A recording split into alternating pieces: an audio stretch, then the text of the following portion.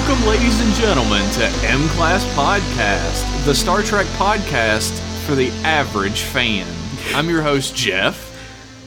And on this specific episode of M-Class, don't interrupt me, Kevin. Sorry. On this, as you may have guessed, Kevin Cole is the guest here today because Josh is a sick boy. Yeah. I'm happy. I'm happy to be here. I'm excited and nervous, and it's gonna be great. We can do this, Jeff. Look, we do a whole other podcast together. It'll be fine. Jeff, I can't stress this enough. I'm a poor substitute for Josh, but I'm gonna do my best to make some of the comments I imagined he would have made about this. Oh my god, we have like real faux Josh in this episode. Okay, so this specific episode we're going to be talking about today is a Star Trek Enterprise episode, which is great because Kevin's never watched Enterprise before. Nope. And the episode that we chose is Season 2, Episode 25, Bounty, which some people might know as the episode where we first meet some Tellarites, and other people might know as the episode where T'Pol really wants to get her fucks on. It's so good. I mean, it's terrible. Like, my impressions of Enterprise, having only seen this episode, is it better just be all Tellarites all the time, because I love the bearded space dwarves that are obsessed with arguments and rhetoric. That was, like, precision designed for me. It's true. It's so far up your alley that it's almost like you created them. Yeah. It's a little. I feel seen and a little bit targeted. So this episode may have been a poor choice for Kevin's first foray into the show, although there are quite a lot of episodes that get the CW treatment, since the show was on CW when it first became CW. Oh my god, really? Where just ladies get almost naked for seemingly no reason. It happens a few times throughout Enterprise. I mean, the CW has moved on to having dudes be naked and do muscle things for no reason, which is, I guess, parody in some way. We're getting somewhere close to sort of an equilibrium with like most of the chest showing on men and women, but I feel like we have a long way to go for that. It's beautiful, really. Get on it, CW. I believe in you. I don't think it would surprise anybody to know that this episode was written by Rick Berman and Brannon Braga, the showrunners of Enterprise. Rick Berman, standard creep, as everybody knows.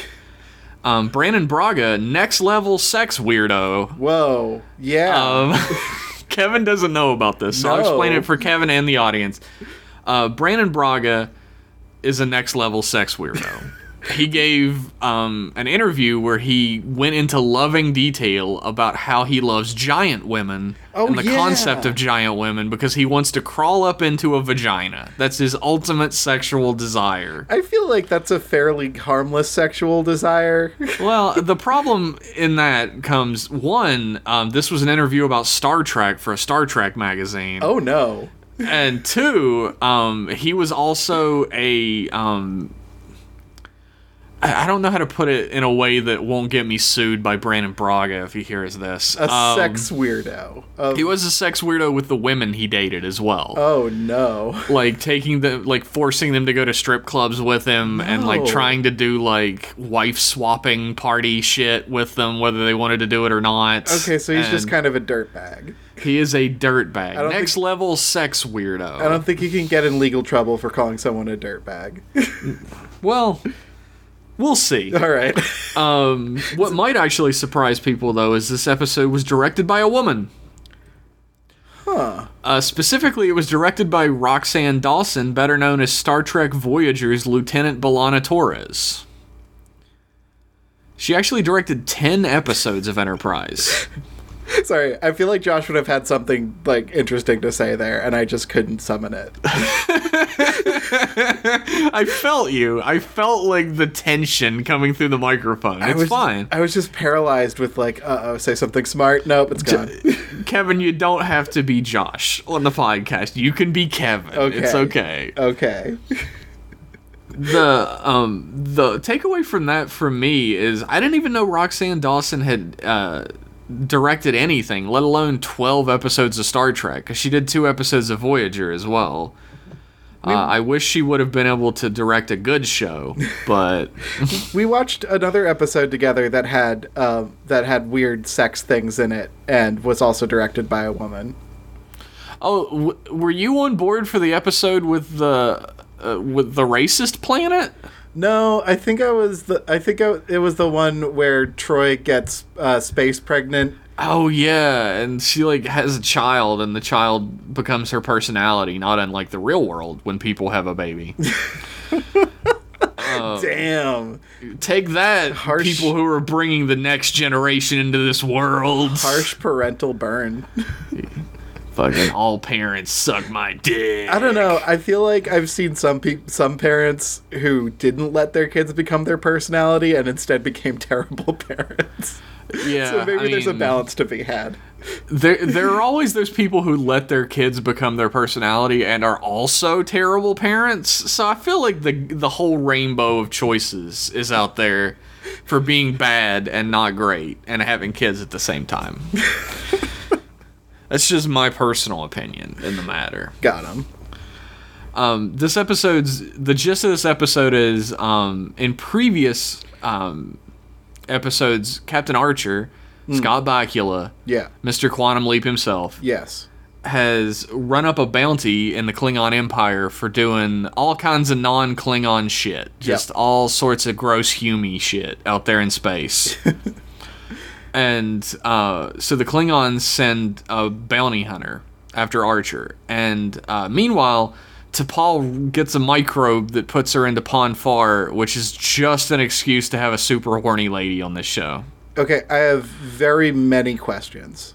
Bring me the questions. Bring them to my feet! Alright, question number 1 is, why do Klingons look like they do in TNG and not like they do in the original series? Because... Next question! Okay.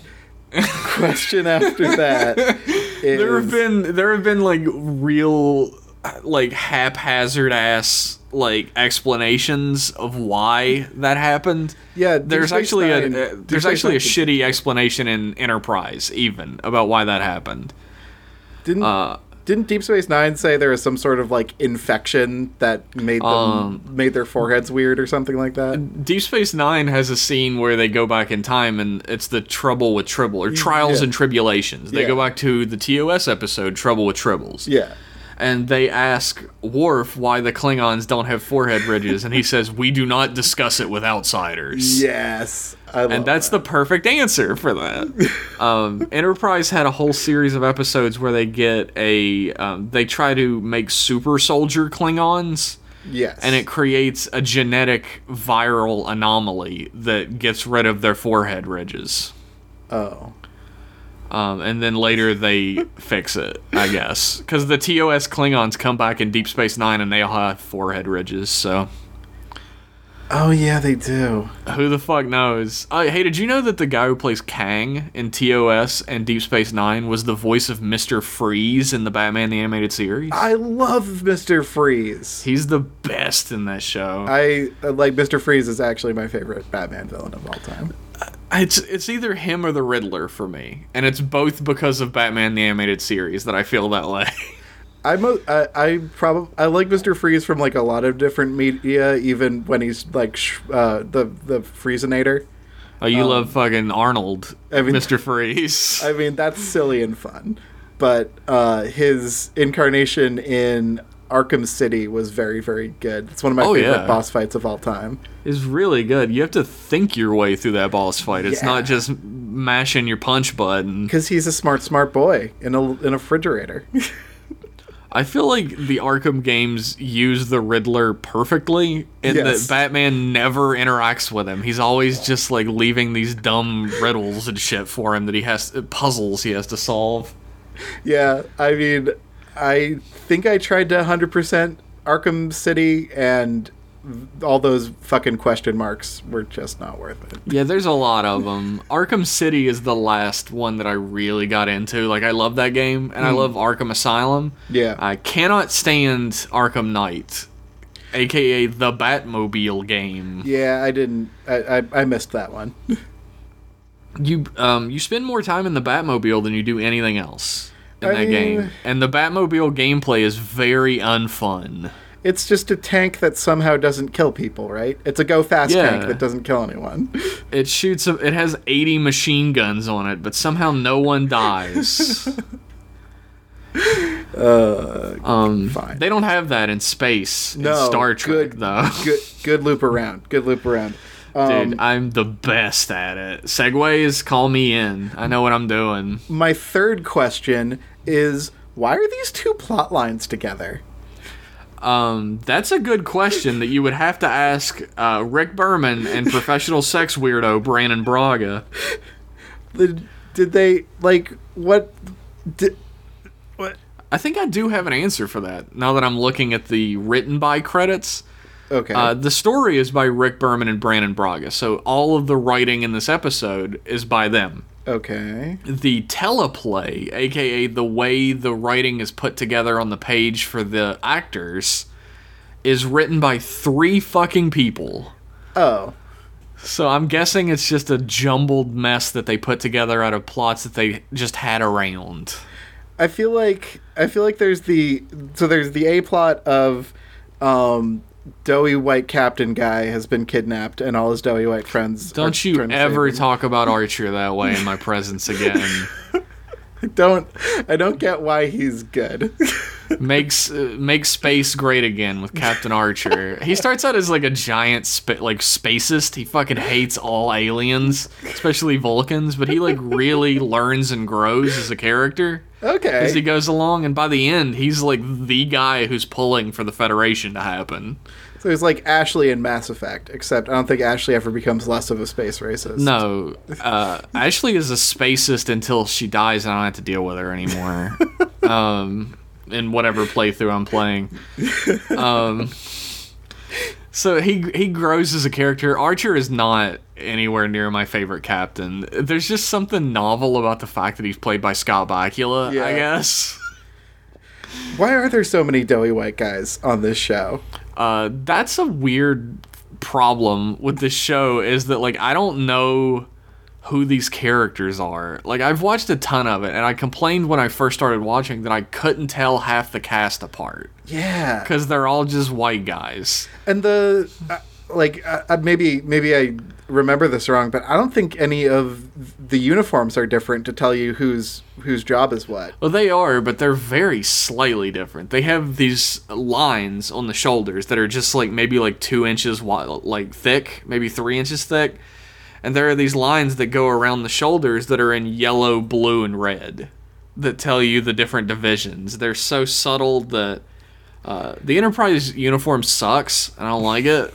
I guess that's more like realistic. Like, I guess that's more in line with like our modern military. Yeah, it's like a space jumpsuit like you would wear now, but that's boring. I'm not watching my sci-fi for it to be fucking boring. I mean, this episode was many things, but it wasn't boring. No. Like, I've already seen this episode several times before because I love Tellarites and they're only in like 8 episodes out of all Star Trek. Unfortunately. I have to watch every Tellarite episode because I absolutely love the Tellarites. There are a couple Tellarite episodes in TOS, actually, where there are a few Tellarites, but they have, like, real kind of, like, slightly disturbing bad masks. And I love it, but other people don't. What's Doctor Guy? Phlox? Phlox, yeah. Phlox. What's his... He's a Denebulin, I think. It. Denobulin? I forget. He's his own race. It's not, like, one of the super well-known races. Okay. I actually quite enjoyed him as a sexually awkward person. Dr. Phlox is probably one of the best parts of this show. Like, I like Archer. Okay, he grows on you and everything. and Phlox is the other good part. Like, everybody else is so bland and boring on this show.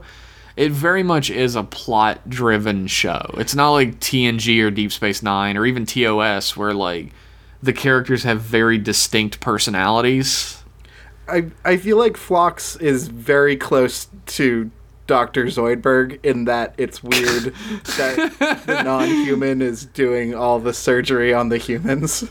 It's true. He, like, knows what he's doing, but he's also, like, a huge, like, he's, like, almost a quack, and then he knows exactly what he's doing, but he's always trying to find all these new, ridiculous ways to fix up bodies and everything. He's like, oh, I found this leech on this planet that leaches viruses from people. I'm gonna try that on you guys. I mean, I'm in for that. Like, I feel like that's what Bashir would be doing if he was on a mobile station, is just being like, what's this plant do?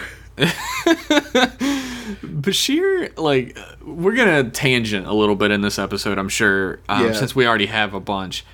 Bashir as a character probably changes the most out of any Star Trek character from the first appearance to the last appearance.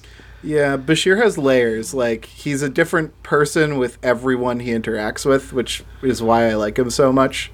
He's a cool character. Yeah. And my favorite aspect of his personality is his friendship with O'Brien. Yes. Because that's the most realistic friendship I've ever seen in television. Yeah, it's love. Like they love each other, and it's great. Like, it's, and they like take the piss out of each other. They like spend all their time just acting like fools together and having fun.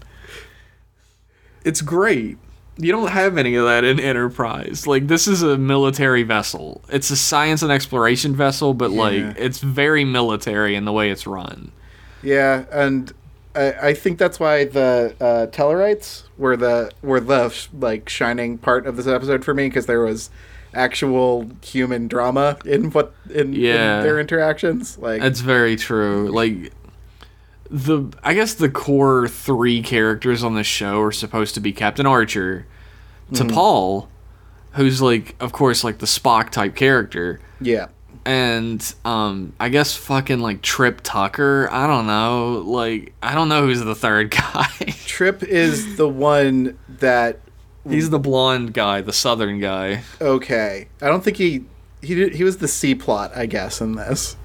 Like, yeah, he was trying to find Archer the whole episode, and that's it. And the other white guy is Malcolm Reed. He's the one with the British accent. Yeah, yeah. And he is the worst security chief. Like, he's so boring. I'm sorry. They're all boring. They're all just weird, doughy thumb people. The craziest part to me is, like, you get a lot of, like, character development out of Archer and T'Pol, especially, and Phlox is fun to watch. He's always a fun character. All the rest of the characters have almost no personality. Like, the helmsman, Merryweather, and I don't know what his personality is. I've watched almost the whole show at this point. I don't know what his personality is.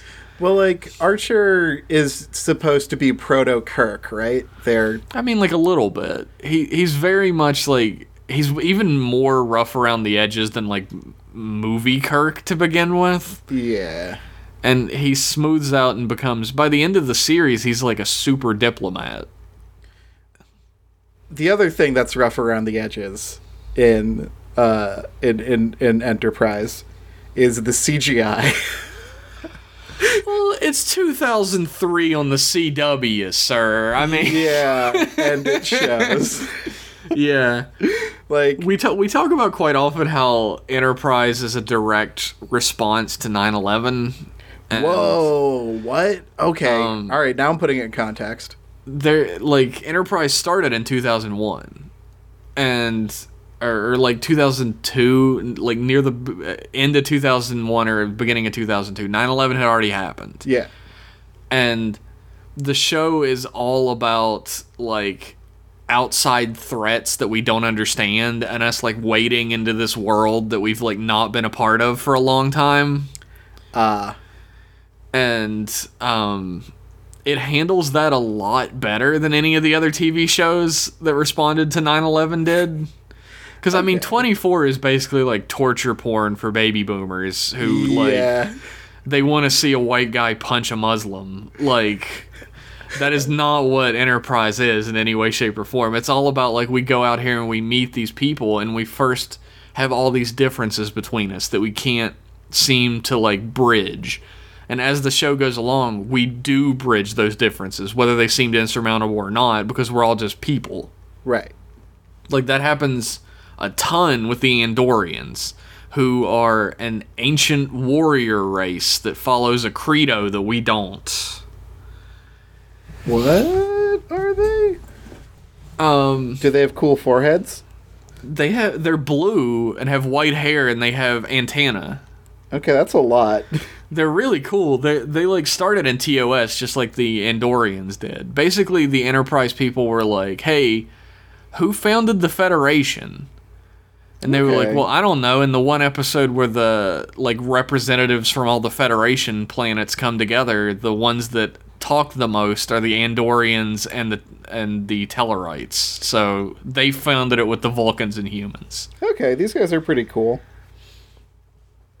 They create, like, I've always talked about how Star Trek is like D&D in space. Yep. And they're like the ice race, like the cold people race.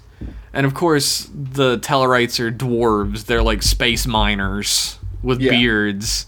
And the Vulcans are obviously elves.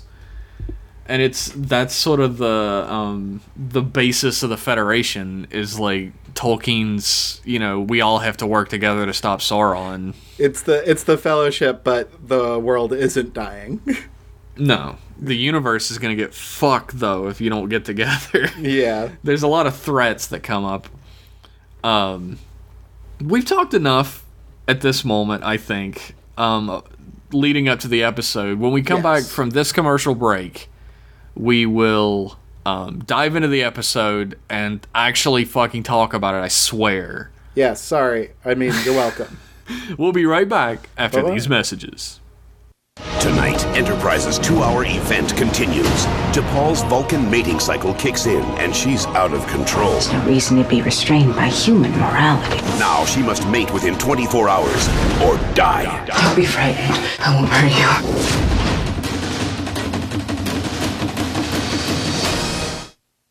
Welcome back, ladies and gentlemen. I'm here with Kevin Cole. Hello. The internet's goodest boy. Oh, no. I'm all we have? That's it, buddy. It doesn't get any better than this. Oh, God. I'm so sorry. You guys deserve way better. You're so full of shit. Everybody loves you, Kevin. It's because you're great. Oh, no. Accept it. Anyway. This episode begins with the original Enterprise, the NX-01, which is not the actual original Enterprise, since there was a battleship and then like a HMS Enterprise and shit. But anyway, there was an HMS Enterprise in the Faith of the Heart montage I saw. Yeah, song fucking slaps. Yeah. So out of place. It really is. Like, you listen, my favorite thing is somebody made a video on YouTube that has all the openings from Star Trek. And it just goes, it like sections off from Voyager's ends, and then fucking Faith of the Heart starts. And then even afterwards it goes into like the 2009 songs. And I was like, one of these things is not like the other. I feel like this puts Enterprise exactly between like the Star Trek we all love and the movies you guys live to hate. I mean, I would say that's fairly... No, I wouldn't say that's accurate. It very much presents itself in that way. Yeah. But, it's like a Trojan horse. It's like, see, we're a fucking hip rock ballad. Fucking, your dad's gonna love this show. But then you watch it and it is your grandpa's Star Trek. Okay. So the original Enterprise, the original Space Enterprise is hanging out at a planet where they're gonna do some shore leave. They're on the planet studying it. and Archer and his best friend, who gives a fuck, come up from the surface, and they've been rock climbing because they're best friends. Remember when Bashir and O'Brien did that? Yeah, and they fucking negged each other and implied that the other one was fat. Yeah, they should. O'Brien can sure call Bashir fat. Anyway, that's some toxic masculinity in this elevator right here. Look, they for sure sucked each other's dick right afterwards. It's fine. Okay, well that makes it fun.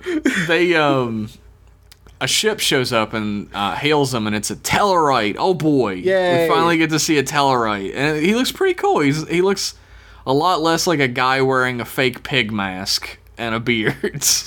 His the TOS ones. His outfit isn't very flattering. It sort of cleaves off a lot of skin at the neck, but overall I like this design a lot. I like the Tellarites a lot. I really wish that we would see more of them. Even in Discovery, when they had the opportunity to have all the aliens we know and love, they mostly just made new ones for the main cast. And Tellarites have shown up like twice. There's like one guy. There's one Tellarite. And he's from the Mirror Universe. Of course. I just want to see more Chonko space races. None of these, like, fucking ripped or svelte, like, space elves. Give me a chunky dwarf lad. Like, the weird thing is Tellarites are supposed to be shorter than humans, but, like, the guy they got to play a Tellarite has to be, like, 6'5". Because he's taller than everybody else in the whole show. Yeah, I don't think they're ever really in the same frame together. I couldn't really get a beat on who was taller than who. But like, if you see the photo of the Tellarite delegation talking to Archer, they all come up to his shoulder. Oh, okay. They're much shorter than humans on average. I mean, I'm here for the dwarves, so that works. Yeah. For me. I love that they're space dwarves. They gotta be a little shorter. That's what makes them space dwarves. I love it. Like, I could rip this whole plot and make a, like, not the other plot that we haven't gotten into yet, but I could rip the whole You gotta put the whole thing in there, dude. You gotta use the whole plot. I could rip that off for, like, a good, like, D&D episode. I feel like there's something really good there. You throw both of these plots into Space Kings, right? And one of your characters has to get space horny. It's Killcat. He goes into heat. Yeah. It works perfectly. Yeah. Spay and neuter your Ketonians.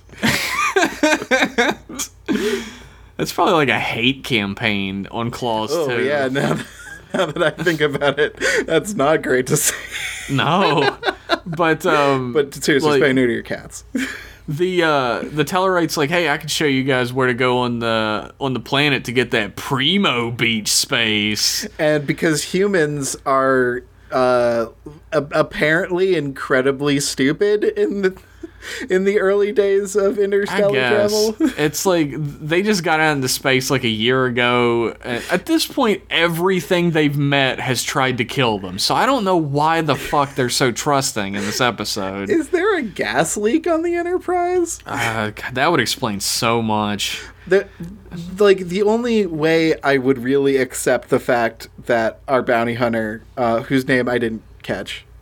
His name is Bounty Huntsman. Bounty Huntsman. The only way, like, if that was like a trait of his specifically, that he was like a fast-talking, charming guy, like, and then he used that against the Klingons somehow, like if that came up again later, I could. That's what it is, dude. That's who he is. I could accept that, but it never comes up again that he can persuade people that we're just going on a vacation.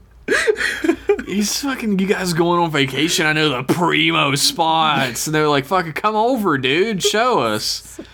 And then he walks in and, like, I guess they don't have anything yet that tells if somebody brings a weapon on board, even though they know if someone fired it. And he just, like, shoots the captain and not the first officer, but, like, the head engineer, and just kidnaps the captain. There's no security team with them. Yeah, isn't that a job for your British guy? Like, shouldn't he be down there? He hangs out on the bridge. They're like, well, he's no threat, this Tellarite, so just go ahead and go down. I'll hang out here. Yeah, let's put our most important guy, lightly guarded, in the doorway for this dude to conveniently... Like, is the... Kevin is not enjoying the security measures on board the Enterprise NX-01. Like, and you know what? Neither am I. Like, usually I'm okay with them doing whatever needs to happen for the cool part of the plot to happen. Like... In general, if that's what you gotta do to make the story happen, just do it and I'll get over it. But if this is supposed to be about hyper-militaristic, jingoist space fantasy, like, have some procedure in your procedural drama. They got none. It's come on board. It's fine. And also, apparently, they're like docking systems have clamps that do nothing because the Tellarite just pulls his ship off and flies away. Oh my god, he fucking teabags them on the way out too. Yeah. like two giant robot arms come out of his ship, double birds at him the whole way across space. Like, this dude rules. I love him. And he's like, and Malcolm Reed, Lieutenant Malcolm Reed, in command, security chief, just lets it all happen. And then he's like, fuck it, we gotta follow him.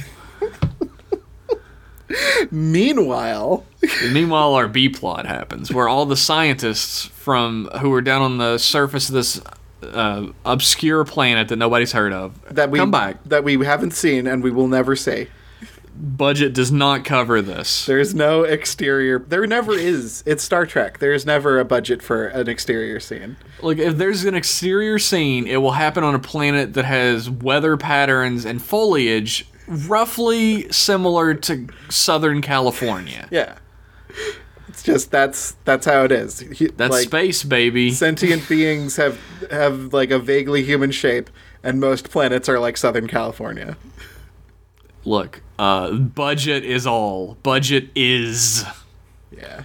So, Sub-Commander T'Pol, first officer of the ship, and Dr. Phlox, the medical officer, it's important that you keep in mind how important they are to the ship. Yeah. And the level of prestige that goes along with these positions they have for what happens next. Otherwise, what happens next, you might think that these two individuals are very dumb. Yeah. Well, I mean, like, they're like, oh, we've got a micro. We need to go to decontamination. Yeah. And T'Pol's like, I don't wanna. And he's like, wow, for some reason, I don't notice that you're acting out of character right now. Not yet, anyway. I mean, in the future, bedside manner is just as unimportant to doctors as it is true. now. And, of course, this being a CW show, Dr. Phlox is like, I'm going to prescribe you getting naked and rubbing gel all over yourself. He puts a curtain up like a gentleman, but also the sex gel. The gross, goopy, like, thigh-slapping montage that follows. The treasure trail, the thing is, I don't watch Star Trek. Never in my life, even during my teenage years, did I watch Star Trek to crank my dick off. That never has happened in my life, but apparently the CW was like, that's the audience. That's who we want. It's a workplace drama, and this is inappropriate for the workplace. It's true. As Phlox points out later. It's good that there's no HR on board the Enterprise NX-01, because T'Pol would be under quite a few sanctions. T'Pol, because she tries to sexually assault every man she comes across in this episode. I mean, it's she must be like in the like throes of Pon farr, is it? Yeah, Pon farr, space horniness. Because, I mean, there's not a lot of pickings on that ship. No, I mean, I don't know if Dr. Phlox would have been my first choice or whatever, but I guess they're locked in decontamination together, so it's him or nobody. I mean, he's got like the weird treasure trail on his chest. Yeah, like, down to he's his like belly. A weird puffer fish man, but I guess beggars can't be choosers. I don't know. The thing about Pon farr is that if you don't fuck, you die. like your brain aneurysms. Oh, okay. So that wasn't a euphemism. No, she was being 100% serious. Like, you got three choices. Okay. You can fuck, Yeah. you can murder, or you can go into like this like trance that takes over your entire being where you can't move for 3 days. I mean, all three of those are moods. Yeah, I mean, we've all been to each of them, right? So, Ponfar, like, is there a similar sounding term that's like a Vulcan like spouse like I feel like Ponfar is kind of, like that term sounded familiar. Well, but there's a whole episode of TOS where Spock goes into Ponfar. Okay. And they take him back to a planet where he's supposed to marry this woman that he's been like linked with. Okay. She does not want to marry him though, so she challenges him to Kulitanif, I forget, but it's Vulcan for marriage or challenge. Okay. And she gets to choose a champion to fucking fight him to the death for the right to marry her. Awesome. And she chooses Kirk. So Kirk and Spock have to fucking like fight with these like sticks with blades on the end of them. Oh my god. And the only reason Spock doesn't die from brain aneurysm is that he thinks he kills Kirk. And it satisfies his lust or bloodlust. It's the same thing. So just throw him in the fucking holodeck and don't tell him. Well, that's the thing that happens in Voyager. They use the holodeck to get the guy that the M-Class Discord is always using to be T'Pon when they make images and shit? Yeah. He's in Voyager, and he uses the holodeck so that he doesn't get fuck crazy. And so does Tuvok. So you can't just JO. Like, the Ponfar No. knows that. If you JO, it's like, your Ponfar is like, nah, dude, you're gonna die. You gotta get some ass. It has to happen. Another Ponfar question is this the only time Vulcans are sexually active? Nobody knows. Wow. Vulcans are very private. That's the thing, is like, this is the first time any human finds out about Ponfar. And the thing is, she requests, or any non-Vulcan, because Phlox is the only one that really finds out about it. Yeah. Everybody else is like, oh, she had a microbe. He doesn't enter anything into the Starbase record or Starfleet records or anything about this. So when it happens in TOS, nobody knows why the fuck Spock is losing his mind for a while. That's great. And Spock's like, I'm just really fucking horny, Kirk, alright? Oh yeah, they covered their ass there because T'Pol was like, you don't tell anyone. That's the story of Enterprise. Hey, don't tell anybody about this so it can happen in TOS later. Oh. I mean... oh. There's all these like alien races that you don't meet until way later that like they meet in Enterprise, but they don't actually see them face to face, so it's technically still okay. Like, the first time anyone sees Romulans is in TOS, but Romulans are in a huge portion of Enterprise, but nobody ever sees them, so it's fine. Gotcha. Well, that tracks with Romulan. Like, yeah, it also tracks with the way they're described in TOS as like no one's ever seen anything but their ships. Yeah. So it makes sense. All right, I kind of like that though. It makes less sense when it's Ferengi. Yeah, I can imagine. Are Ferengi in the original series? No, they're in TNG. Okay, but the first time anybody has contact with Ferengi is Picard in TNG. I think. I feel like I'm right about that, but if I'm wrong, scroll down to the comments section and you'll find out. Do the Ferengi show up at all in Enterprise? Yeah. Awesome. I love the Ferengi.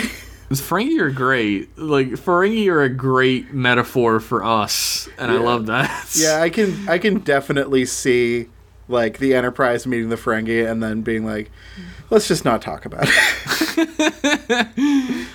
So anyway, T'Pol wants to fuck and Phlox doesn't. Yep. And Phlox never particularly explains why he doesn't want to fuck. I chalk it up to the fact that she's like under the influence of something he doesn't understand. So he's like, I don't want to take advantage. He also says that his species, like the males, tend to be like more sexually reserved or something like that. Which doesn't make all that much sense since he has 3 wives.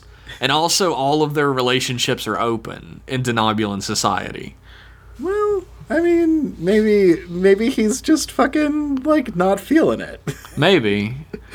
I definitely chalk it up to, like, I don't want to have sex with a drunk girl, which is great. Phlox should not want to do that. Yeah, and you don't have to enter into any sexual situation that you are even the littlest bit uncomfortable with. It's true. You don't really need a reason not to have sex. It's true. But like, it's at a certain point, if I was Dr. Phlox and like I knew it was just Pon farr or whatever, I would be like, fucking fine, just shut up. I mean, just shut the fuck up. I mean, also, like, Vulcans are super strong, right? That's true. You don't know Denobulan's penile strength, so yeah, you could, and like you could get your pelvis shattered or something, and you're the only doctor on board. I'm not into that. I'm not into that at all. I mean, like, it makes you wonder, like, do Vulcans have like non-heterosexual relationships? They gotta. Star Trek doesn't cover this shit. That's the problem. Like, there's Well, nothing in Star Trek about being gay until very recently, and even then, it's like, hey, we have one gay guy and one other gay guy. Well, imagine like 2 Vulcans like on a remote like science team or whatever, and they're both dudes, and the Pon farr hits, and they don't want to murder each other, and the chemistry has been brewing, and they're both consenting adults. Like, Tell me how this fan fiction is. I want to hear this. Is it Spock? I feel is it like Spock and Tuvok? Yeah, I feel like it's just Spock and Tuvok fucking in the mud on some planet in the boonies. Oh shit! Hold on, we're gonna have to take a break real quick. Nah.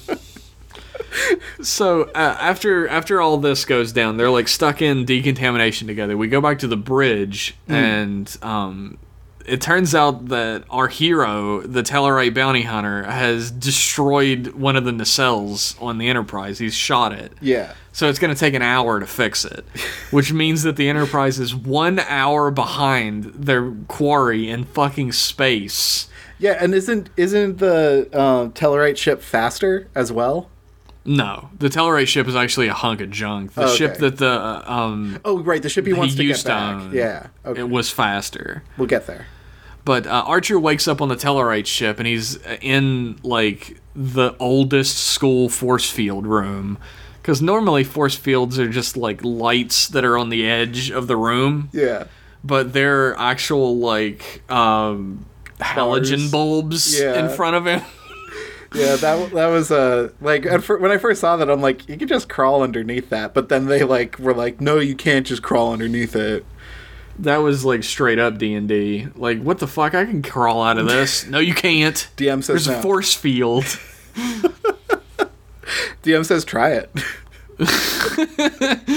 But like Archer's like, where the fuck are you taking me or whatever? And he's like, do you want to spend the rest of this trip unconscious or not? And Archer kind of like sits back down, like, no. Like, I would have been like, fucking shoot me then, idiot. Like, I don't care. Is the penal colony of Rura Penthe brought up before that or after that? I think it's brought up after that. Okay. Because basically, the Tellarite bounty hunter, whose name I don't think they ever actually reveal. Yeah, because he says at the beginning, "I didn't get your name," and then the Tellarite changes the conversation. Yeah, so maybe they just didn't think to name him. I don't know. Even when his brother shows up, I don't think they name him. I'm gonna call him Bounty Jones. Oh, Bounty Jones. He calls the Klingon captain Goroth, and he's like, I've got your bounty here, and I'm gonna take him back to you, and you need to give me your 9,000 Klingon bucks. I wrote down Darsex. Like Darsex. You just took parsecs and you flipped the P around. You did some rotation on it, and now you have Darsex. Great. Well, at least they're using Darsex correctly, unlike parsecs. Yeah, that's fair. At least they didn't make a whole movie trying to cover their asses about the whole parsec fiasco. The Enterprise follows the bounty hunter, but they end up at like a decoy beacon, which is fucking ingenious, really. That is ingenious. He's a good bounty hunter. He really is. So they're like, dang it, what are we gonna do now? They're like, shoot it, I guess. Yeah, destroy it because I'm mad. If I was the bounty hunter, I would have put mines in it. So when you shoot it, mines come out and cover the system. Or just like paint or something stupid and petty.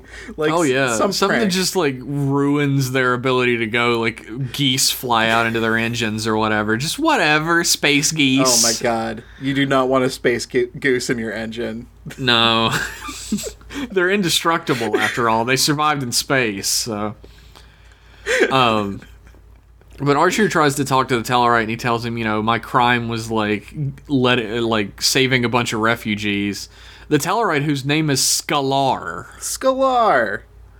is like, I don't give a fuck. Like, everybody says they're innocent. What makes you any different? And I'm like, yay, rhetoric. Skalar is a very poor bounty hunter in that he has a lot of feelings, which is not great for bounty hunting. I mean, he's clever, but he cares too much, which, yeah. I mean, who can't relate to that? Archer's like, they're going to execute me at Aurora Penthe. They're not going to, like, give me a 4-star hotel accommodations like I want.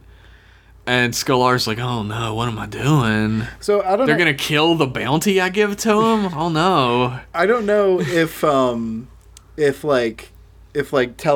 and dwarves are like an exact 1-to-1, but dwarves live like a long fucking time. I think Tellarites live like 200 years or something. So like how I'd play that is like some lessons take a while to set in for dwarves. They can be very set in their ways, and if they choose not to think about something, they just don't think about it.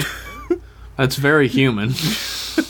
Yeah. So it could be like It could be that no one has bothered to like engage the Tellarite dude on like because Archer heard that they love arguments, so it could be he's like it could be particularly leveraging that, and he's just like, ooh, a conversationalist. None of the screaming bounties I've brought in have been much for conversation.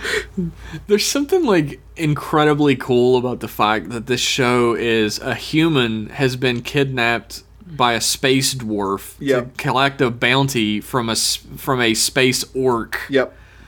Where he'll go to an orc prison and be executed. Like, there's something super cool about all this space high fantasy. Yeah, I super dig it. It's and it's very like it's very Western as well to have that little exchange. It's hard not to go a little Western when you got a bounty hunter. Yeah. But he has a great line where he says, I'm sure you're not a bad person, just very unlucky. I love that. That's like, this dude gets a lot of good lines. Like, I just sort of immediately empathize with him. Maybe he's a great dude. Maybe it's the beard, maybe it's the dwarf thing. I just like Skalar.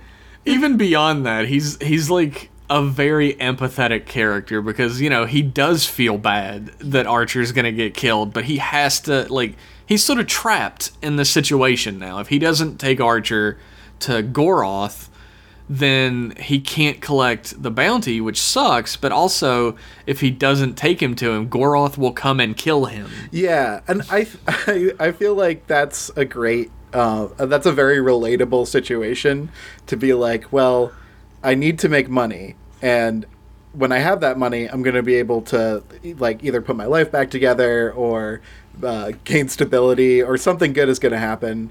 The end will justify the means. I just need to get there. Like that, to me, is a very human thing. As a human who does not have enough money. Yeah, trust me, I understand. Like, as soon as he was like, I need the $9,000 to get my ship back, I was like, man, I fucking feel that, buddy. Yeah, Like, yeah, like if like you had no car and like at the end of this one job there was a car and you just need to like, I don't know, be minorly involved in the extermination of one human being, you'd flip the coin at least. also, if you don't, you'll be exterminated. Yeah, those are your choices. That also keeps him like in the realm of being a good guy and not like a neutral guy. I feel. Yeah. He's not purely self-serving. Meanwhile, back in the B plot, we don't want to talk about.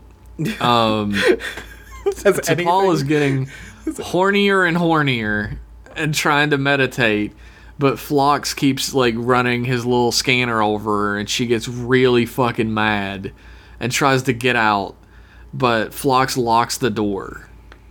And she starts yelling, and she's like, "Oh no, I've embarrassed myself." Because the only thing that is more embarrassing than being super space horny for a Vulcan is like showing emotion that readily. So she's like super like, yeah, she did a whole oh my yell. god. I yelled. That was so human. Ugh. I actually don't get a lot of Vulcan time in most of the Star Trek I consume since I'm big into Enterprise and DS9, and there aren't too many Vulcan characters. TNG, you mean? Yeah, sorry. Yeah, there are no Vulcan characters in either of them. Like, you get like a little bit of Vulcan in TNG when Spock shows up for 2 episodes. Yeah. But that's mostly about the Romulans. Yeah.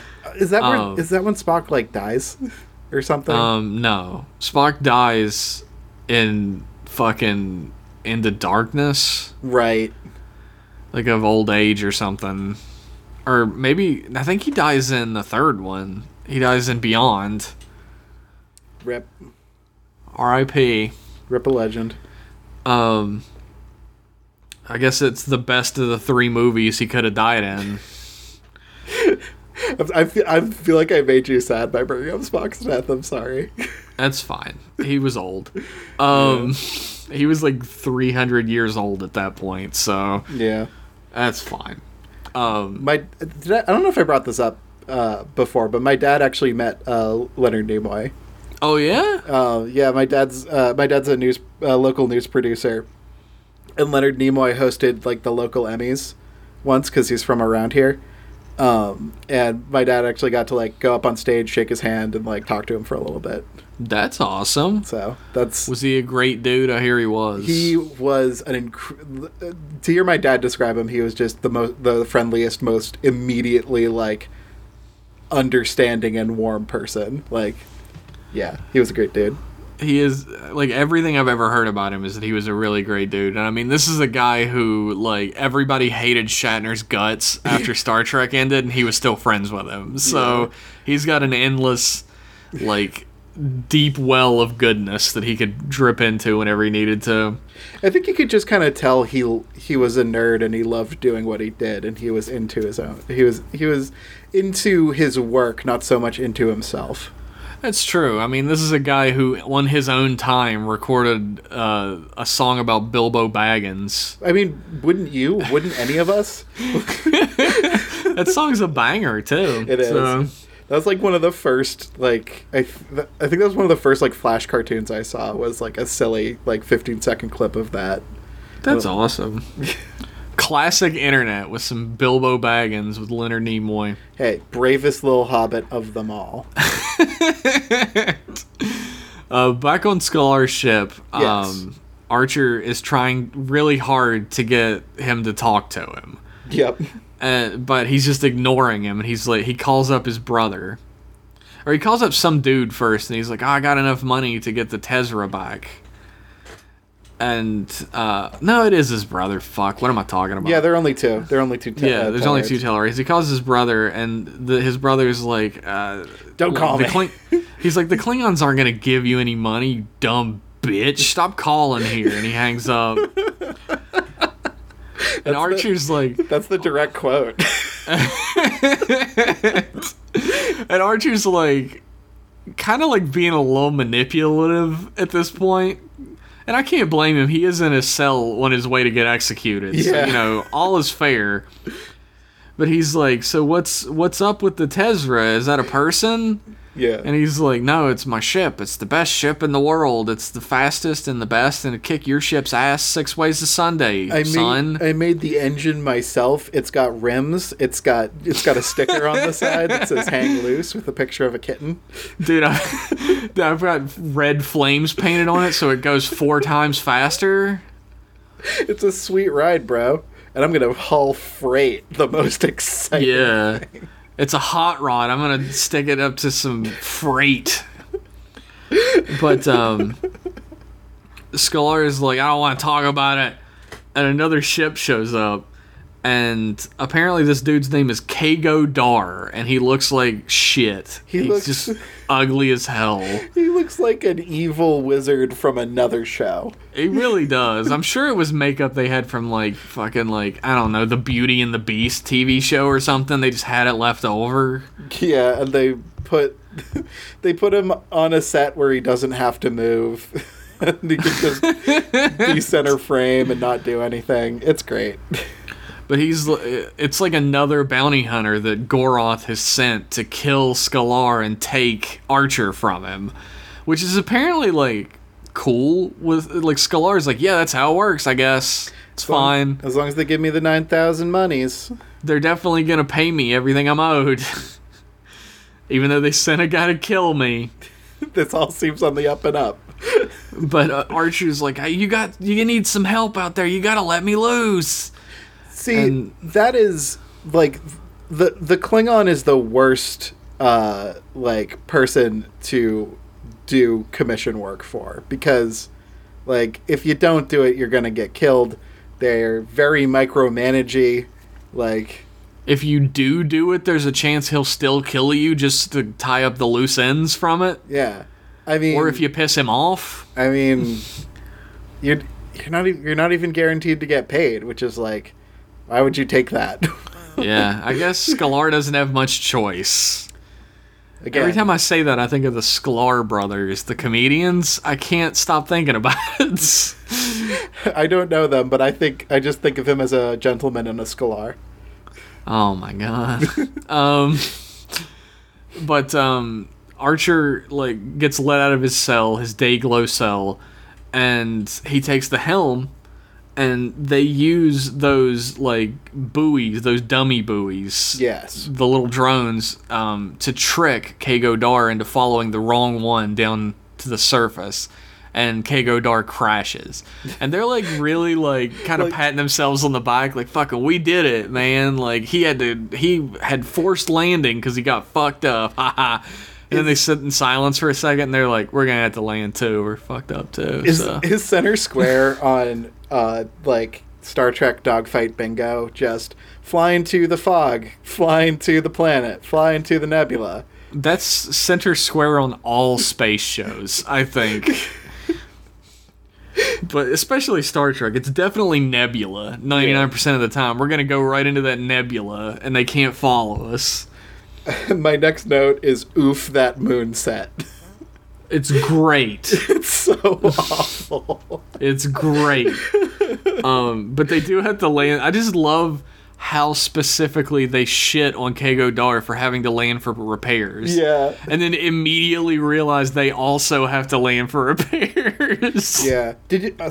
I'm sorry. I don't mean to backtrack, but did we get into the whole exchange of let me free so I can fly the ship while you repair it? Oh yeah, that was I mentioned that a second ago. I feel like we glanced over that though. Oh yeah. That's an interesting contrivance there that forces them to work together. It's true. I like that. That's a thing that it pushes these two unlikely souls closer together. Oh yeah, there had to have been a point where something beyond their control happened so that they had to work together, and I feel like this works as good as any. But this is also a plot where all of the conflict seemingly comes from without, and not from within. Everything that happens because an outside force suddenly appears to cause more problems. And it's true. This is not the most well-written episode of Star Trek, and as witnessed by the fact that half of it is about a girl who really wants to fuck. Yeah.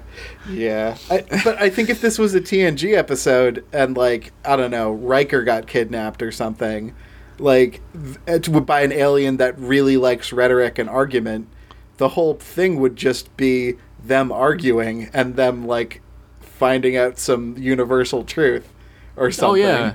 This episode drops the ball hard on the, like, characterization of Tellarites in general. Yeah. Like, you learn straight up, they argue for fun.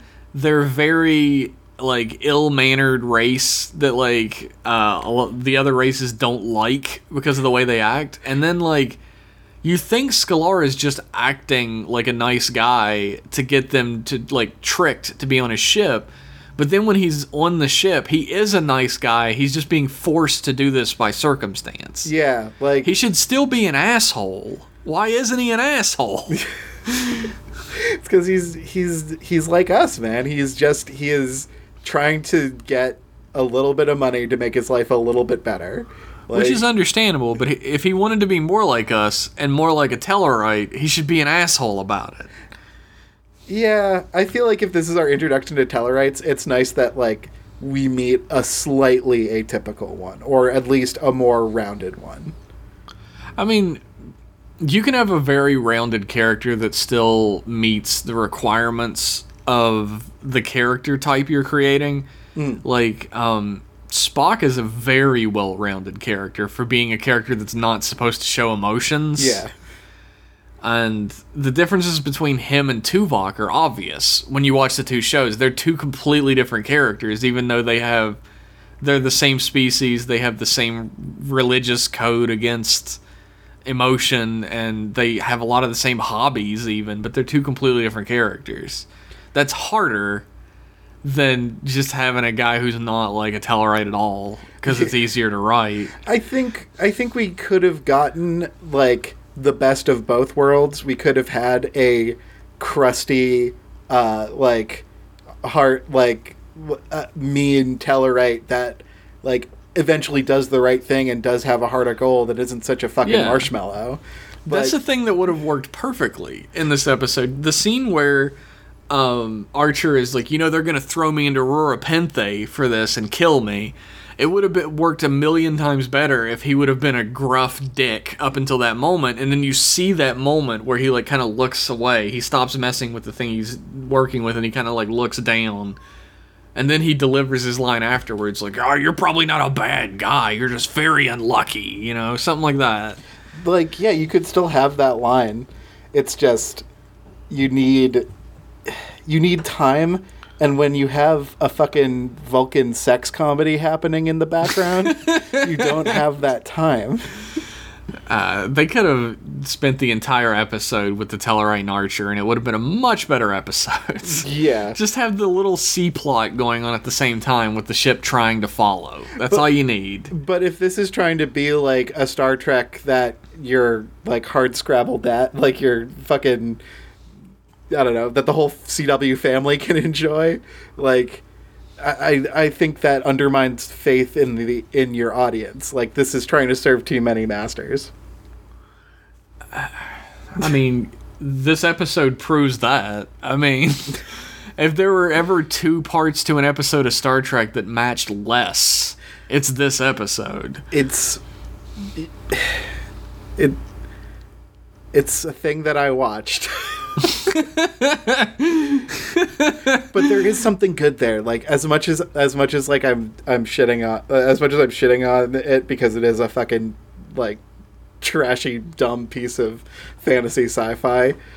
Like, you could do something great with it, and that's even more frustrating. Oh yeah. I agree wholeheartedly. I was just about to say that's the frustrating part. That it's good. Half of it is really good and could have been a really great episode.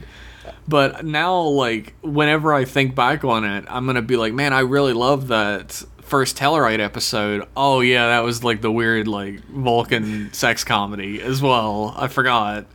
Because I completely forgot when this episode was on the list that was suggested to us. Yeah. All I could remember was the part with Scalar. And when this episode started, and T'Pol and Phlox walk into the decontamination thing, and the lights turn blue, I was like, "Ah, fuck." Eagle-eyed listeners of the show might know that we already covered an episode where weird sex shit happens in the blue room, because it's one of the images of me and Josh about to do weird sex shit in the blue room. Eagle-eyed listeners. Shut up. Shut up, Kevin. No, it works. I'll come onto your show and slap the broom out of your hand. Yeah, meet me on the OGOC pod. We'll talk. Did you get that? That was a reference to Pretend Friends, except it's a mop, so I guess it didn't work. But, I feel like it's time for another break. Okay. We're going to hit you with some messages. We're going to finish out the episode when we come back and then give you our final thoughts and thank yous and all that type of shit. Stick around. So, we'll be right back after these messages. Yeah. The Legoland King's Castle. You can build this castle and play with it for days, but you've only started. The box shows other ways to build these mighty castles, where knights and horses stand, or joust around to have some fun or march across the land. Each day there's adventure, always something new, and the team that dreams tomorrow up is Legoland in you. There are 6 more castle sets you can collect, each sold separately. King's Castle is part of the Legoland Castle Collection and has hundreds of bricks for building. From Lego Systems. Welcome back, folks. Hopefully you'll buy that good and/or service.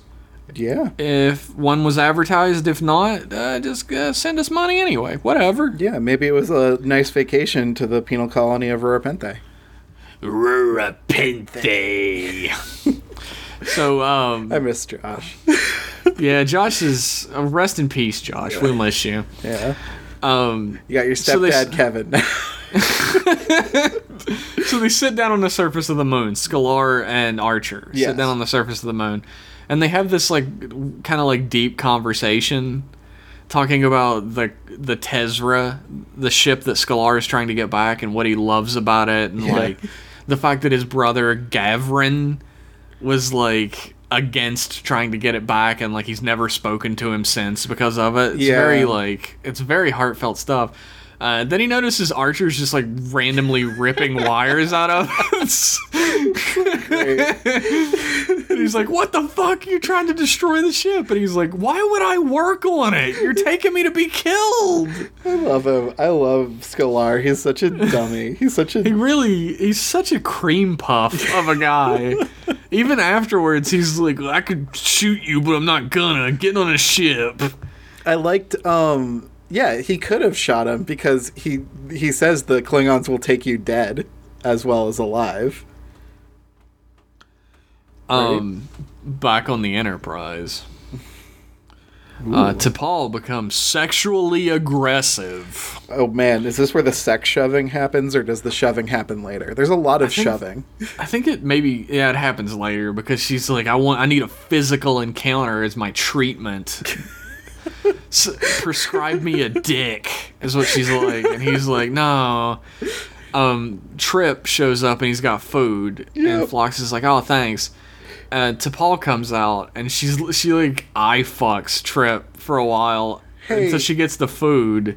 And then she just starts shoving it in her mouth with her hand, and Trip's like, what the fuck? And Trip's hyper turned on by that. Because he's of course.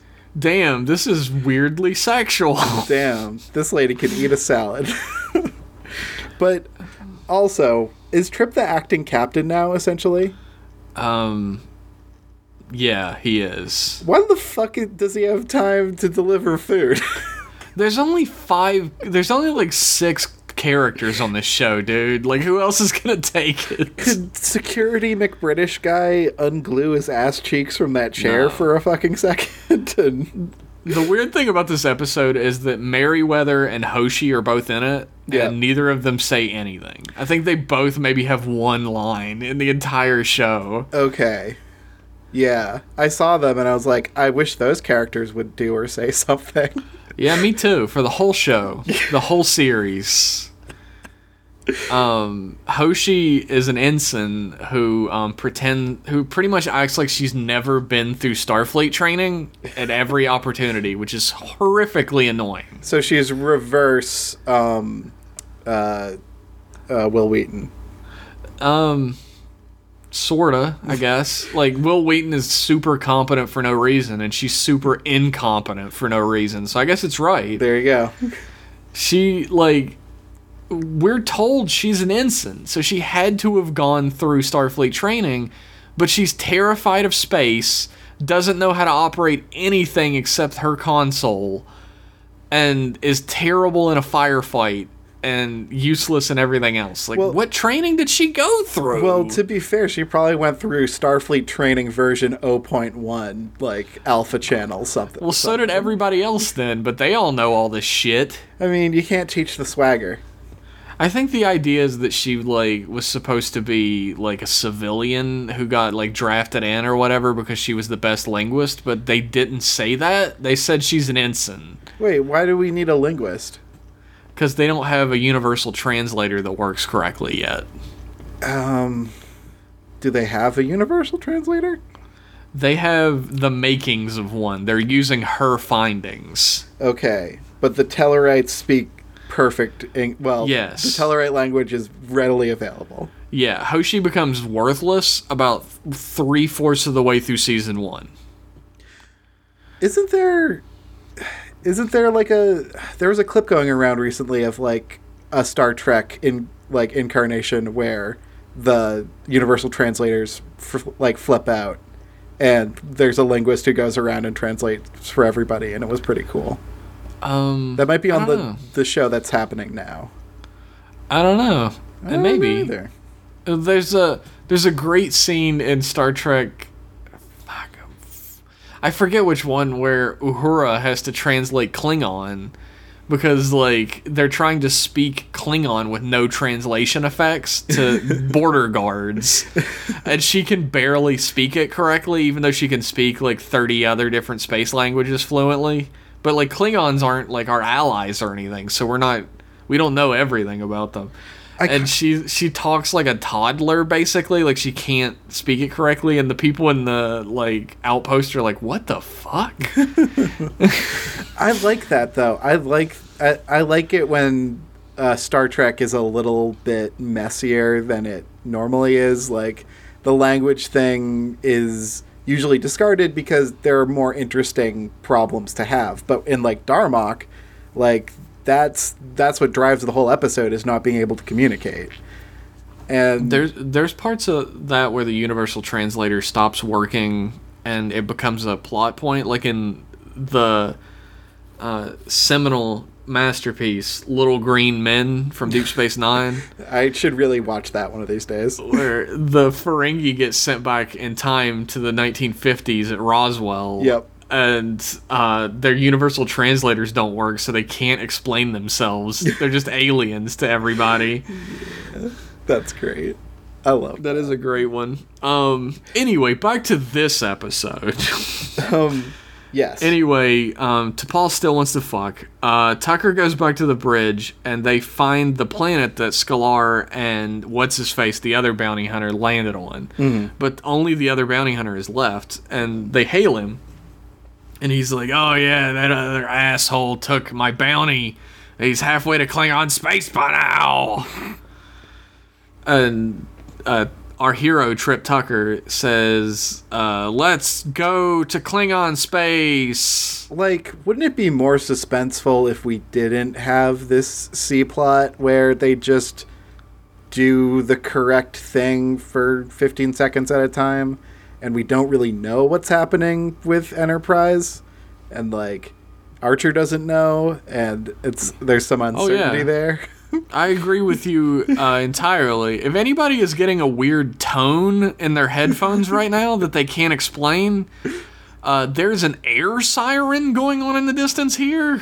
Oh, I can't hear it. That's yeah, scary. It's just barely audible enough that my mic is picking up the slight tone of it. Are the Germans like flying their Luftwaffes over you? Or like, I guess, dude. Like, They finally made it. It took that long to get across the ocean.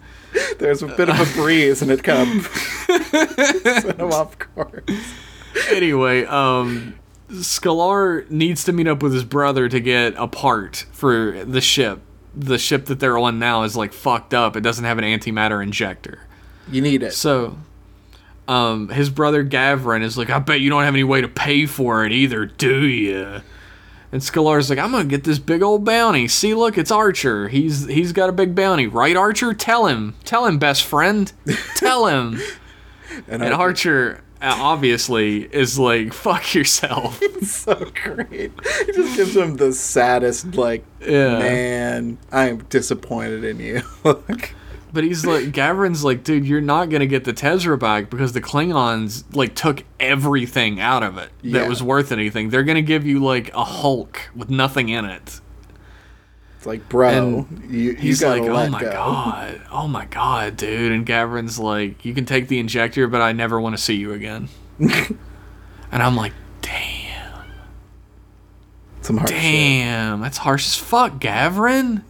I mean, harsh but fair. Like, that's true. I mean, I completely understand it, but like, Archer's like, even if everything goes according to plan right now, you're not gonna get your ship back. So why the fuck are you gonna turn me in?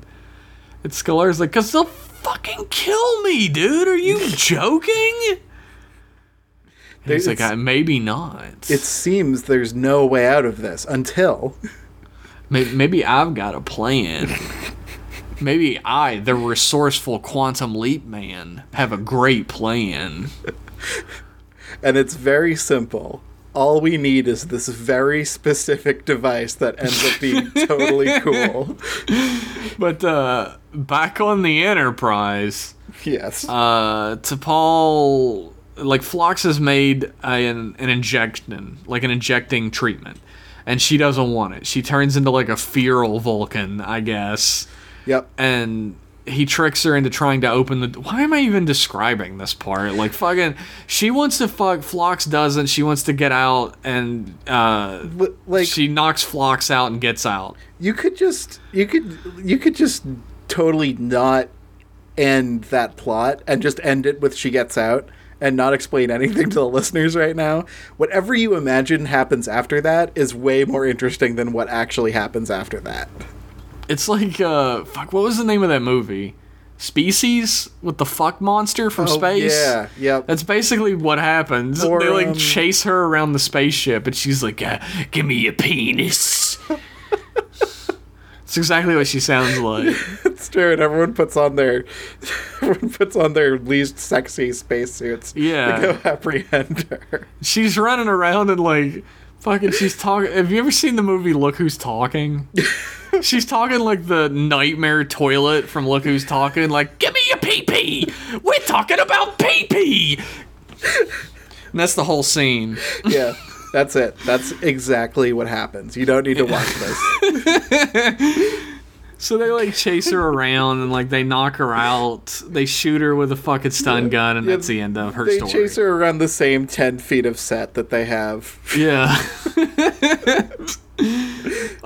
Skalar puts some handcuffs on Archer, and Klingon Captain Goroth shows up. Yep.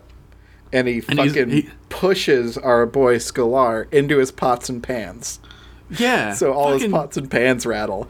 Wow. They could have fallen on the floor and gotten dirty again. I just washed those on my spaceship. It's so rude. But also, I like looking at those pots and pans, I'm like, does this guy have stir Friday? Like, does he make a big gumbo? Does he like live on this ship? Does he have like a sink and a bathroom and shit? Like, what is this an RV? Yeah. What is this? Is he a meal prepper? Like, he has these giant pots and pans. Like, is he making like a big thing of fucking chili? That dude, he's like whipping out that wok, and it's all wok all the time. This dude's fucking the joy of walking in his ship. Dude, I'm so glad we got to the pots and pans note, because like I fucking circled it 3 times, being like, we have to talk about the fact that this fucking Tellarite bounty hunter has pots and pans on his ship. And this dude's got like a cookbook out you can get today. Skalar Can Cook. And Anyway, Goroth is like, here's your 6,000 Darsacs. And he's like, but you promised me 9,000. He's like, did I? Yeah, and like he almost completely turns into a marshmallow peep, the face that he he's makes. like, well, I guess not.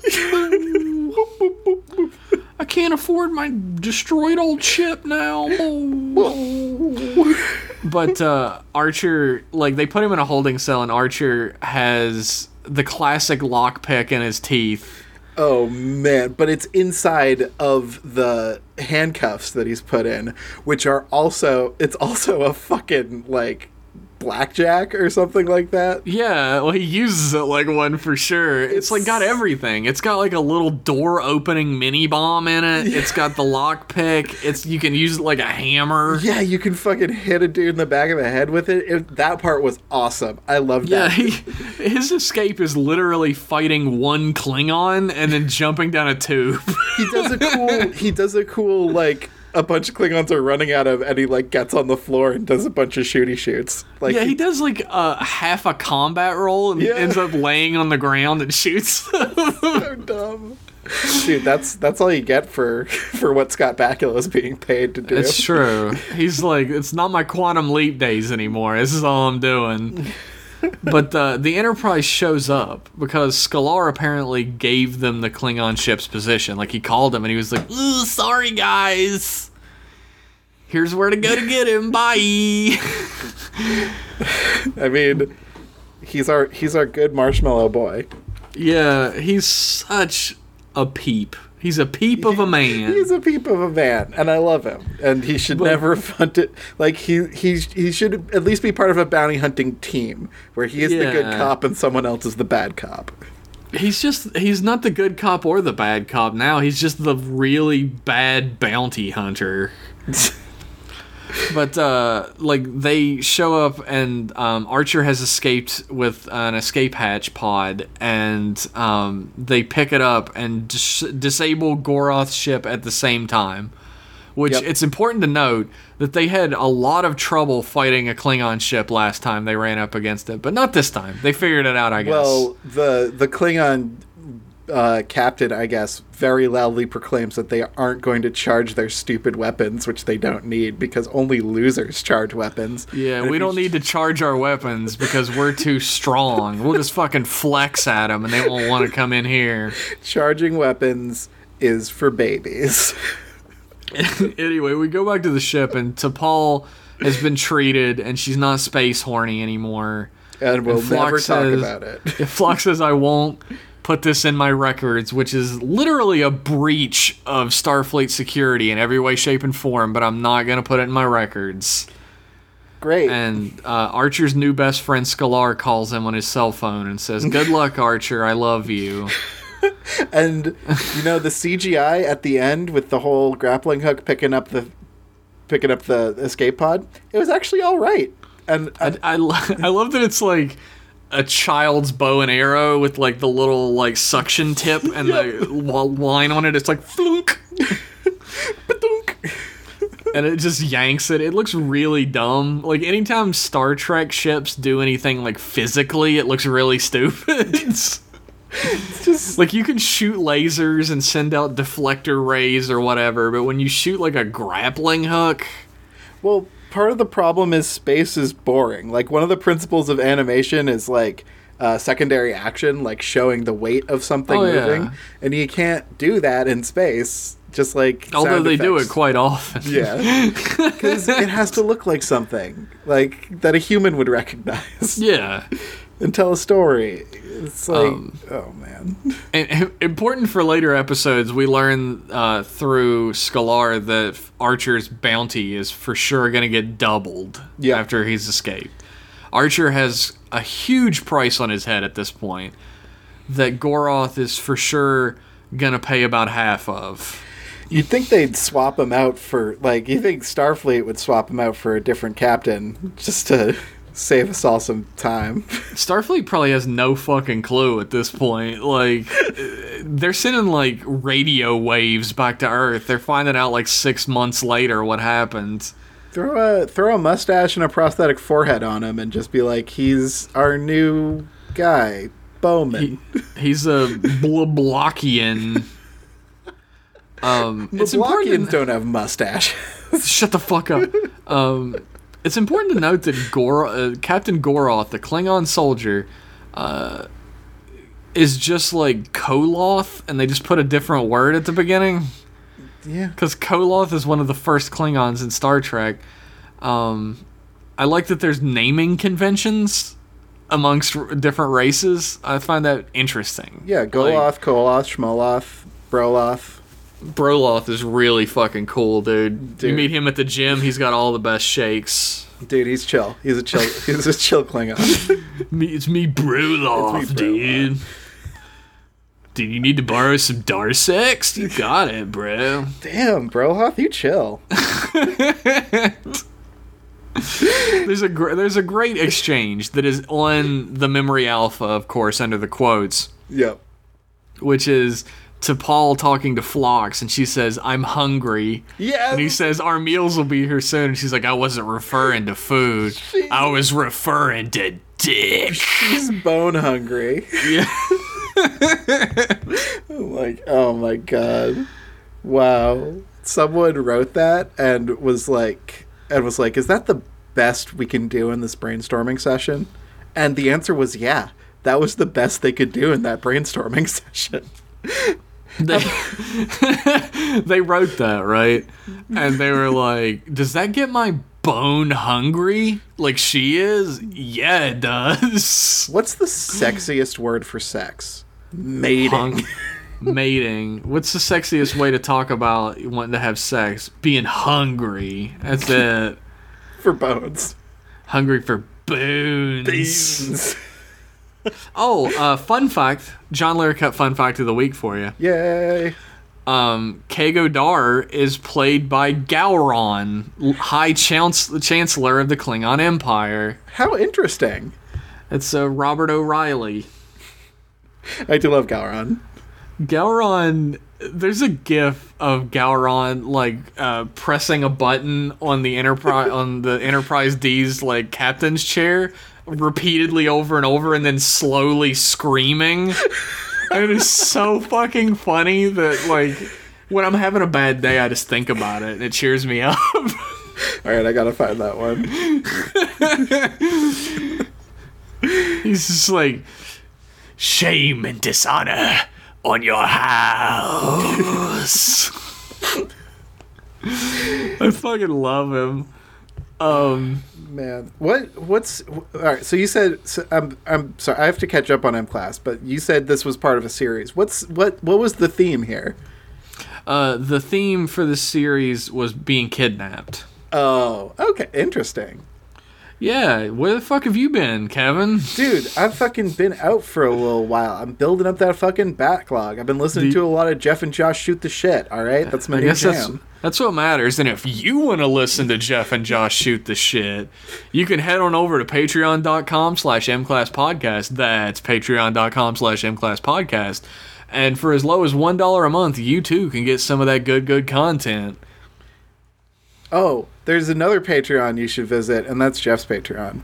And that's my plug. Thanks, Kevin. Thanks for using your one plug that you're allowed by law to plug one. my Patreon. I only get one. I'm going to throw it at Jeff's new Patreon because I really love Inksburg, and Inksburg has been very good. Thank you. And it's been insanely detailed so far. I'm so fucking impressed. Like, Kevin, thank you. You're too sweet. That's over at inksburg.com, INKSBURG.com. It's a funny animal comic, webcomic I'm doing. Funny animal noir. Yeah, it's a noir detective story starring Looney Tunes style characters, basically. And it's just as wacky and silly as you think it would be. And if you want to support me specifically in all my projects, you can go to patreon.com/Jeff Pennington. Ooh, you got the Jeff Pennington. That's right. Jeff Pennington, the other Jeff Pennington, didn't steal it from out underneath you. No, not this time. The special education teacher from Virginia does not have a Patreon, it turns out. So I got it. Yeah, this was the Abduction Collection, which was Boston Sean's suggestion. Of course. Of course. Old Boston Sean's remembers me the good ideas. Thanks, man. He knows a thing or two about the Star Trek, that Boston Sean. We just call him That's Sean true. up here. Up there in your Boston, he's just Sean. You all know who you're talking about when you say that. Like, there's only one Sean in Boston, obviously. There aren't thousands of them. Sean. This episode as a whole, I think we've described fairly well that it is half of a really good episode with some missed opportunities and half of a really embarrassing episode that's also boring on top of it. I feel like we got half of a great episode, but not the good half of that great episode. That could be true. That's a good way to look at it. We're not prudes on this show. As you may have noticed, we talk a lot about dicks and vajayjays. Yeah. You can have sexual content as much as you want. You just have to have some kind of class about it. It's Star Trek. It's not Girls Gone Wild. I mean, like, as far as, like, sexual content in this episode goes, like, everyone respects everyone else's sexual autonomy for the most part. Like, barring any sex insanity. Like, it's weird. I'm not sure this I'm not sure I'll stand by this one as, like, the most sex positive episode. No. Well, I mean, like, if you want a crash course in the problem with this episode, go and watch the episode where Spock goes through Pon farr. And I'm forgetting the name of that episode right now. Yeah. But Spock goes through Pon farr, and he is treated with 1 billion times more respect than T'Pol is as a character. Oh. He doesn't rip his shirt off and rub gel all over it. We don't see Spock's under thigh being slapped up with sex gel. He doesn't try and force himself on Nurse Chapel or Bones at all in the whole episode. Not until the fanfic. No. Well, I don't know if there was a whole lot of shipping with Spock and Bones. It was all Kirk and Spock. Well, I'm sure there's something out there. Probably. I'm sure. Yeah, this was an episode that had... I'm glad we keep inviting you back for, like, the worst ones we can find. Because this is the second worst episode in this collection. The Voyager episode was worse. Well, that sounds about right. I definitely, like, if you guys do the Tellarite collection, give me a fucking call. I don't even know if we could fill a collection with the episodes that have Tellarites in it.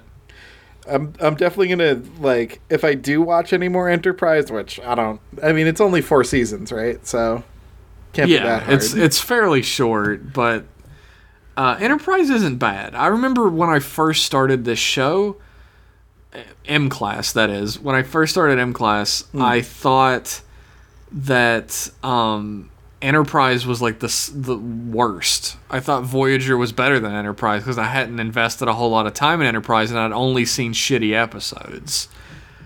Upon going through Enterprise more heavily, it is a better show than Voyager.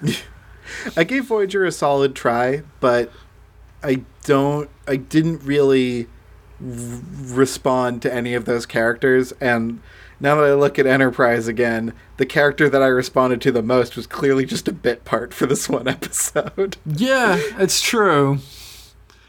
He has a lot more personality than most anybody else in the episode,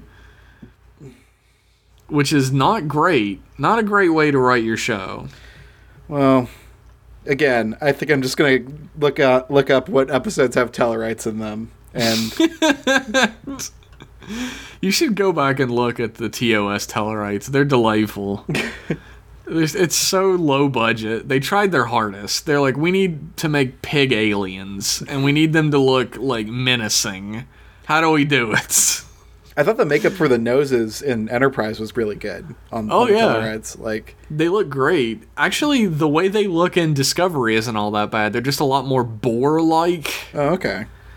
And a little bit the way everything in Discovery is, they're like edgier looking, like they have like 2 dicks. Probably.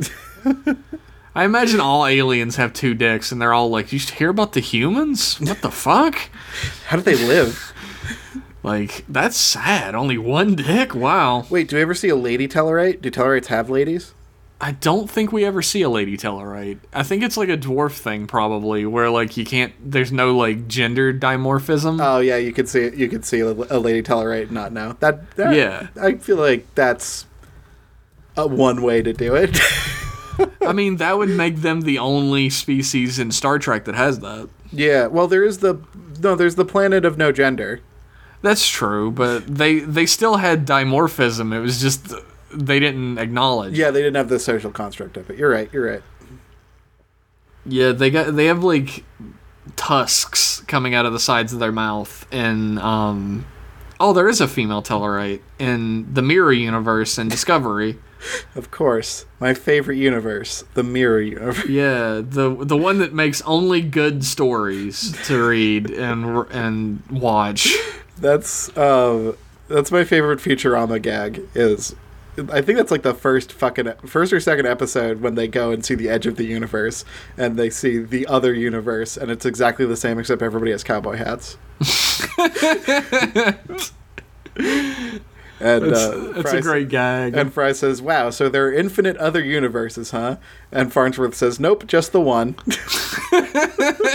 Which they completely retcon later because they fall through all the different universes with the different versions of them. It's still a great line, though. It is a great gag. Nope, just the one. Nope. You're either in this universe or the one with all the cowboy hats. That's good writing. I feel like we've talked this episode to death, and also talked about everything but this episode a lot. That's what you get. That's fine. Kevin, why don't you tell people of the internet where they could find you, what projects you're working on, and how they can support you? Sure. Hi, my name is Kevin Cole. I make video games and podcasts. I do a podcast with Jeff called the Original Characters Podcast, which you can find on Twitter at OGOCPod. Did I do it right? Mm-hmm. Yeah. That's on SoundCloud as well, at OGOCPod. It stands for Original Characters. Take no substitutes. Every episode we jump to a different fandom and invent our own original characters in that fandom. We recently did DuckTales, and we're gonna keep doing it. The next episode after this one that you'll hear about is going to guest star Josh as well. Josh Henderson, you may have heard of him from previous episodes of M-Class. Yeah, I'm excited to be on a podcast with him. It's our Longmire episode, and if you don't know what Longmire is, it's Baby Boomer's wet dream with cowboys. So send them in. It's 24 with more deep breaths. It's true. I also am on a podcast called Pretend Friends. We recently wrapped up our second season, and that is a actual play tabletop podcast that uses a system that I developed, and also my friend Hadley St. Clair's system, and they DM, and the second season ends good. If you like it, watch Pretend Friends, please. And Pretend Friends is on Libsyn and is on YouTube as well. If you Google Pretend Friends, you'll find it. You are way better at this than me. What is the Twitter for Pretend Friends? At pretend_friends. I believe so. I think. I don't know. I'm sorry. I'm Kevin. on Twitter. I'm at Real Kevin Cole. If you go there, you can find my games because it's on. Or you can go to supertrystudios.com. That's where you can find all my games. I just released a game called Script Ship, which is a chill programming game, and Jeff did the title art. It was a great game. It's like a space shooter, but you control the ship through programming inputs that you can switch between on the screen. It's super fun, and it is very chill. It is super chill. I really liked making it, and I really love Jeff's title screen art because it's very good. I actually love the title screen art as well. It turned out very well, and I really like the game as well. If you'd like to support Kevin financially, you can go to supertrystudios.com. Yes. And buy Hack. That's my purchase game. Hack. That's for sale. I should probably make more games. HAQUE. That's it. You should make more games that cost money. I should make more games. I think Script Ship is Supertry's 10th game that I've released, and only one of my games costs money. So I should probably. Yeah, that's a bad business model, sir. It's not good at all. I'm working on it. I'm cooking something up. That's good. Is that going to cost money? Yeah, I'm working on the Space Kings book, and I'm going to sell that for money. Hell yeah, I'll buy a copy of that. Yay! Yeah, that's me. That's Kevin Cole. Thank you for sticking around to the end. I know I'm not Josh, but I had fun, and I think you guys are good. Kevin, you saying you're not Josh is like the flavor type sweetness apologizing for not being the flavor type spicy. You're two different delicious flavors that you need. Wow. That spoke to me. It's deep. Food metaphors. Deep. But Josh, please come back. This is too hard. He will be back. He will be back next episode. He's just a little under the weather this time, and he's for sure going to be back next time. He's actually going to edit this episode anyway, so thank you for that, Josh. Thanks, Josh. And if you'd like to follow M-Class on Twitter, you can find us at M-Class Podcast. And if you'd like your email read on the air in our other show, M-Class Email, you can shoot us an email to mclassemail@gmail.com, all singular. And, of course, you can follow me at _Jeff Pennington. You can head over to inksburg.com, read my comic. It's a really fun webcomic, and I think you guys would enjoy it. It's very goofy and fun. Yeah. And I'd like to thank everybody who tuned in today, listened to this podcast with Kevin, the sweet taste to my salty. I was the Kevin. I was the this voice. That I was this voice, Jeff. Cool. And I appreciate all of our patrons who've put money down for whatever the hell this is. I appreciate all of you guys. I'm a patron. Yeah, and you're on the show. Maybe it could happen to everybody. It won't. Oh, God. I thought this was a $2 reward. $2 reward. Fill in for Josh. Now, thanks everybody for tuning in, and we'll see you in 1 week with more M-Class goodness. Bye-bye. Bye.